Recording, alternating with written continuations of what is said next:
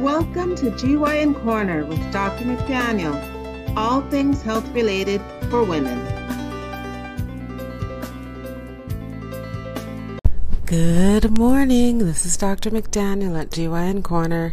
I'm a board-certified obstetrician gynecologist in Midtown Manhattan, and I'm bringing to you all things health-related for women.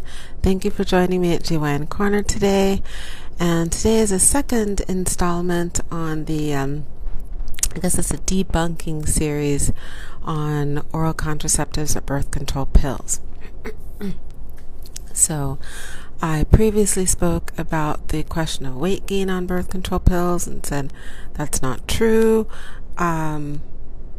Predominantly, the first 3 months, someone may have water retention, bloating, and some weight gain. 4 to 5 pounds is predictable.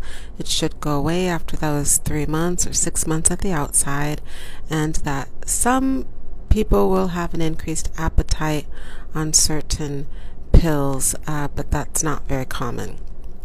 Today, I'm speaking about the question I'll get from time to time on, I heard or I was told I'm not supposed to go on birth control pills if I have blood clots because it's dangerous. So here the problem is the definition of blood clots. There are a lot of women have clots or blood clots when they're having their cycle. The blood coagulates in the vaginal vault and then it comes out in clumps and balls and chunks. Those are blood clots. The blood clots we're speaking about medically are not menstrual blood clots. They're small blood clots. We call them emboli or thrombi.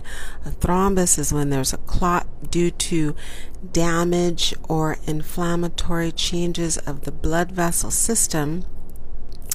The blood swirls, and due to defense and inflammatory mechanisms, it forms a clot on the damaged area of the blood vessel.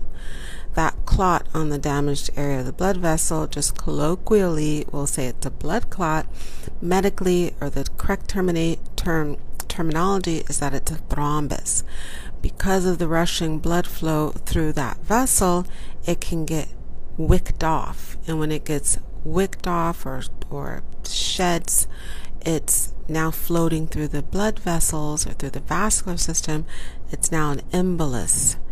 And that embolism, and it can form an embolism, which is it can block off a smaller blood vessel that it gets to. And that embolism can cause an infarction, which means the downstream blood flow is no longer present because it's been blocked off with that blood clot, which is an embolism from a thrombus. That blood clot causes an infarction, which is lack of blood to the downstream. In the brain, that's a stroke. In the heart, it's a heart attack or a cardiac infarction, myocardial infarction. In the lungs, it's a pulmonary embolism. In the legs, the deep veins of the legs, it's a deep venous thrombosis.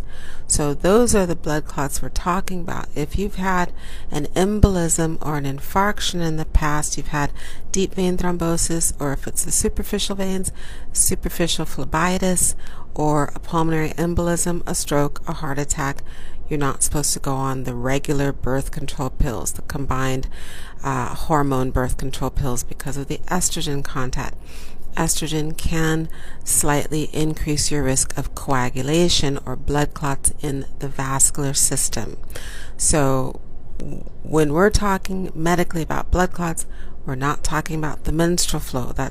We don't care about how many clots. You can have fist-sized clots. I've had patients who have told me that they've had grapefruit-sized clots just plop out of their vaginas. They can go on birth control pills. It's not a problem. It's anyone who's had a history of clots in their bloodstream, thrombi or embolisms. Those are what we call contraindications. They should not go on combined birth control pills. They can, however, go on progesterone only birth control pills, POP pills, POP, or what we colloquially we'll say they are the mini pill because it's not 2 hormones, it's only 1 hormone. So I hope that was helpful information on why medically we say if you've had a blood clot, you can't go on birth control pills. We're not talking about your menstrual flow. We're talking about inside your blood vessel system.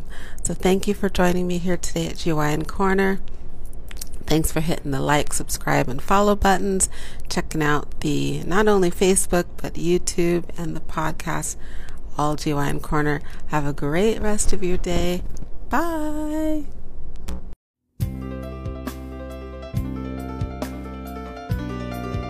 Thank you for joining Dr. McDaniel at GYN Corner, all things health related for women. Please subscribe and join us again soon for another episode.